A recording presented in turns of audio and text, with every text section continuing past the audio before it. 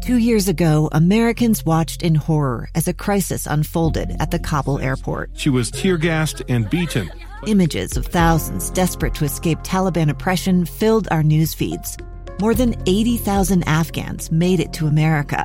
But the story didn't end there. It was very cold. There was no power, no heat. Who would help our newest neighbors? I'm Andrea Smartin. In Stranger Becomes Neighbor, you'll hear the stories of some remarkable refugees who left their homes and their dreams behind, only to start over from zero. Their only possession was 3 blankets. And you'll meet Americans who stepped up to help them. You want me to come when you deliver your baby. What can one person do in the face of an international disaster decades in the making?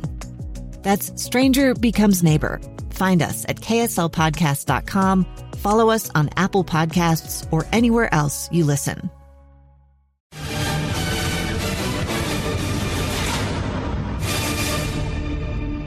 On a cool, sunny afternoon here in Salt Lake City, the Bees were able to jump in front against the Reno Aces today. Kevin Padlow led off with a walk, advanced to second on a groundout, so he was in scoring position for Jordan Adams. 1-1 pitch. Adams lines one into left field, a base hit just over the glove of the shortstop Hager. Rounding third and heading for home is Padlow.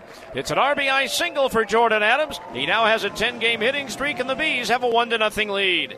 It was a 1-0 lead that would hold until the 7th inning. Cam View came out of the bullpen, gave up a single to Phillip Evans, and then walked Dominic Canzone, bringing up pinch hitter Dominic Marolio. Evans, the pitch. Smash to third. That's a fair ball over the glove of Padlow, rolling down in the left field corner. Evans around third will score the tying run. Canzone being waved in as Moniak just gets to the ball. It's a 2-run double for Ali Sanchez, and Reno takes the lead 2-1. And again, that was Dominic Marolio pinch hitting for Sanchez. So Marolio was at second base. Still nobody out for Seth Beer. There's a pitch hit in the air to left center field. Adams going back, still going back to the warning track and wall. It's gone. Seth Beer with his first home run of the year. It's now a 4-run inning. The Aces on top, 4-1. And they weren't done after Cam View got the next batter. Jacob Webb came on, gave up a double to Jorge Barosa.